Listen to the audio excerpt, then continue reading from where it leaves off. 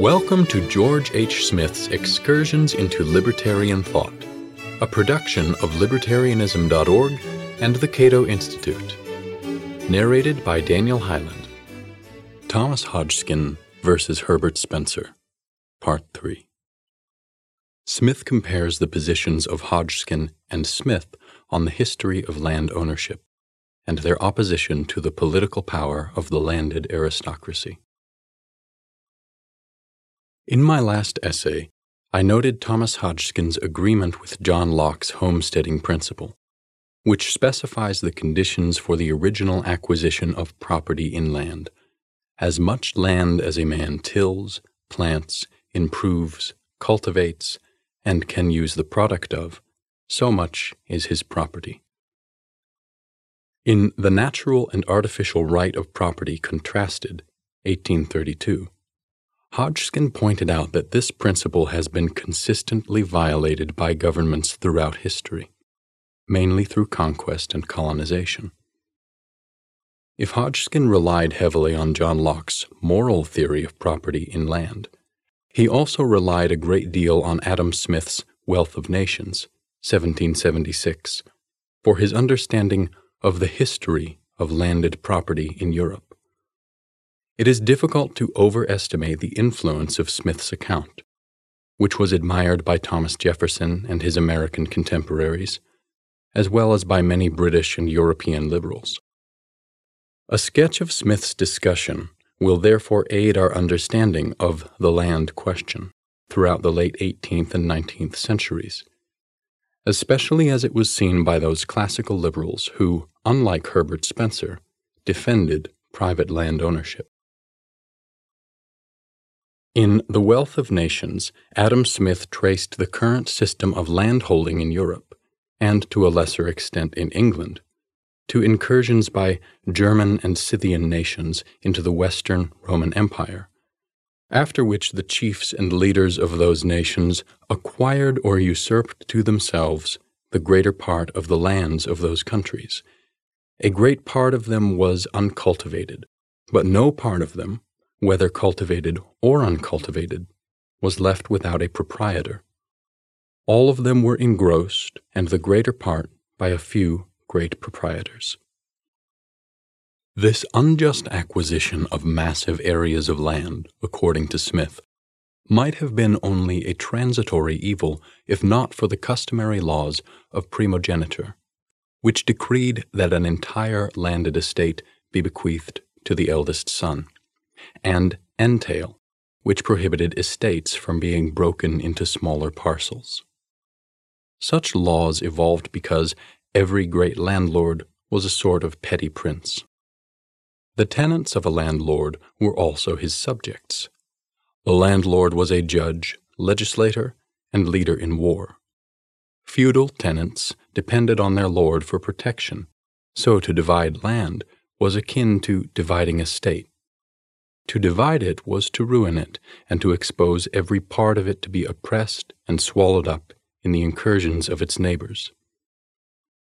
Thus, over time, the law of primogeniture came into existence for the same reason that it has generally taken place in that of monarchies. Similarly, entails, which are the natural consequences of the law of primogeniture, arose to hinder any part of the original estate from being carried out of the proposed line either by gift or device or alienation, either by the folly or by the misfortune of any of its successive owners. Although there was some rationale for primogeniture and entail after the fall of the Western Roman Empire, their continuance in some parts of Europe and Britain during Smith's day was completely absurd. As Smith noted, laws frequently continue in force long after the circumstances which first gave occasion to them and which alone could render them reasonable are no more. Smith continued, primogeniture and entail are founded upon the most absurd of all suppositions, the supposition that every successive generation of men have not an equal right to the earth and to all that it possesses, but that the property of the present generation should be restrained and regulated according to the fancy of those who died perhaps 500 years ago. Entails, however, are still respected through the greater part of Europe, in those countries particularly in which noble birth is a necessary qualification for the enjoyment of either civil or military honors. Entails are thought necessary for maintaining this exclusive privilege of the nobility to the great offices and honors of their country. And that order having usurped one unjust advantage over the rest of their fellow citizens, lest their poverty should render it ridiculous, it is thought reasonable that they should have another.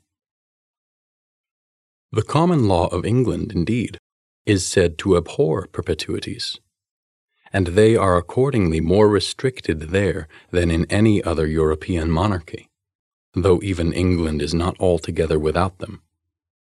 In Scotland, more than 1/5, perhaps more than 1/3 part of the whole lands of the country are at present supposed to be under strict entail.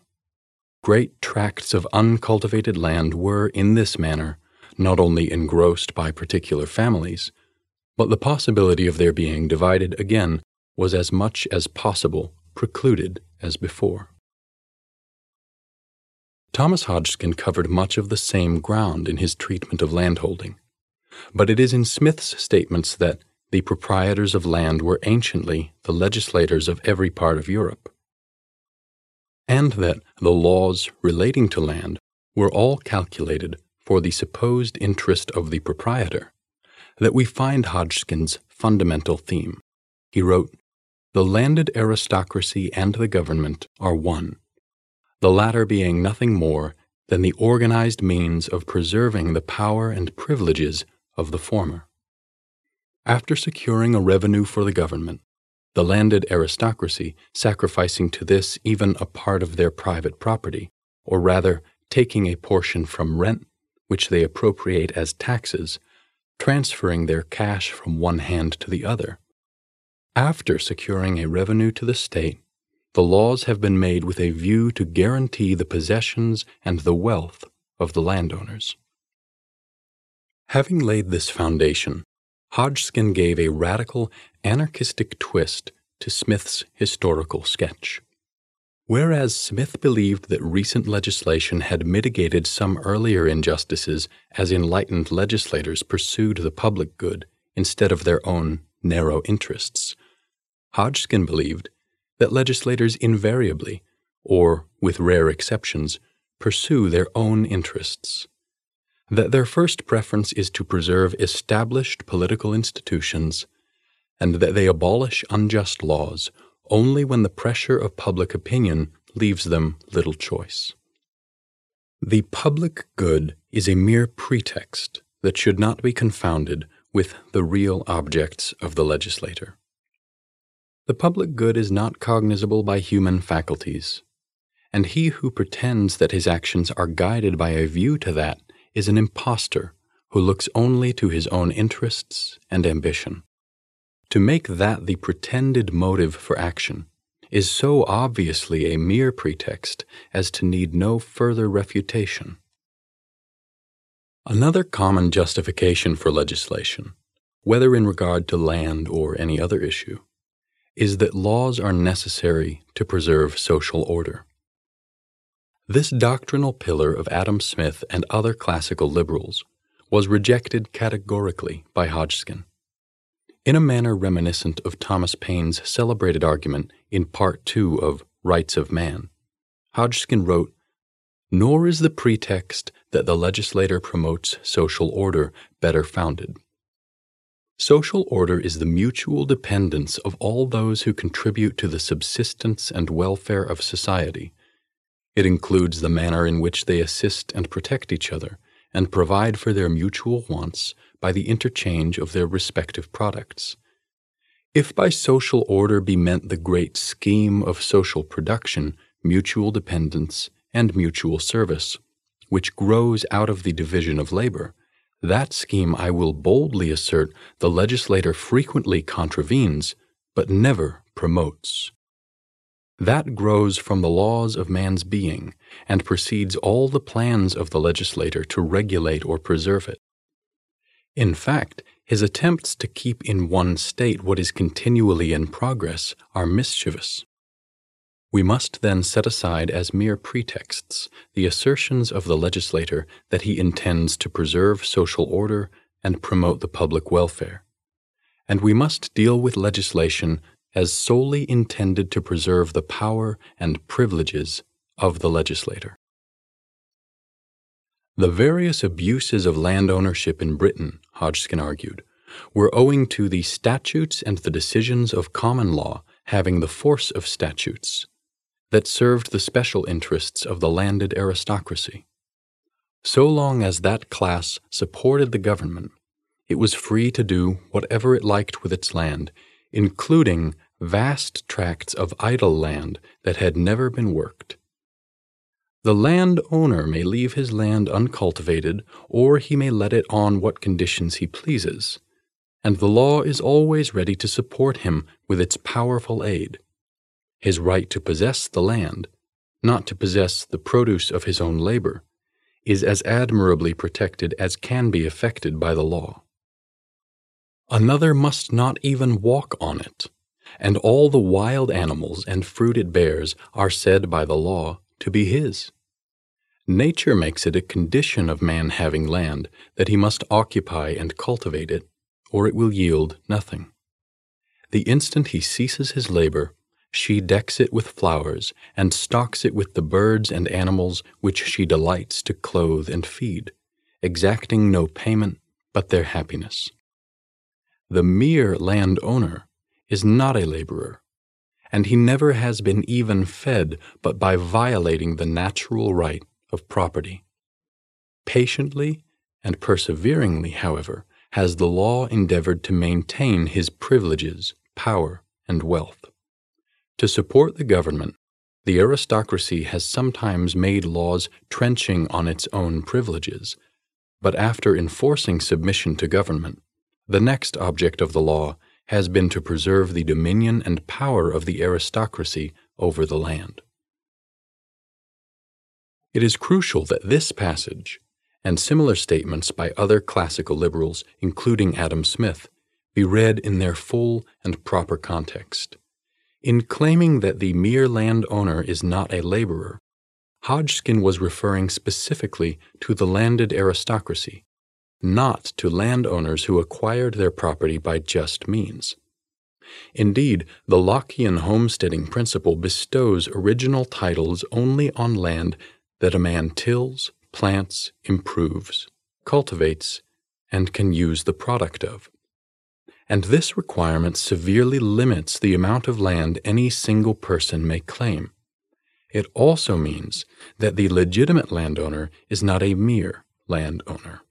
He is also a laborer, because in the Lockean model, a person must mix his labor with a parcel of land in order to claim original ownership of it.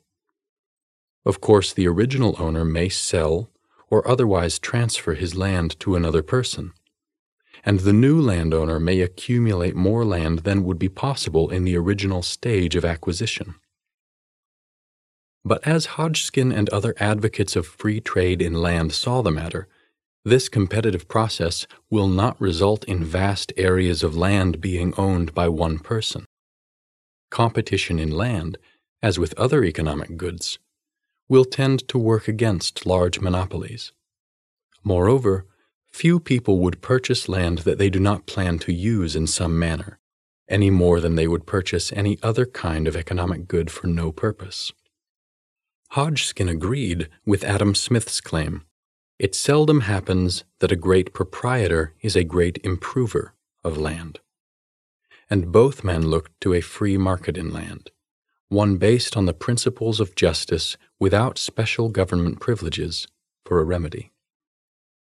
In this view, to nationalize land in the name of society, which in practice means that a government would own all land in a country, would be to grant to government the same kind of power that generated so many injustices in the first place. Thank you for listening to Excursions. To learn more about libertarian philosophy and history, visit www.libertarianism.org.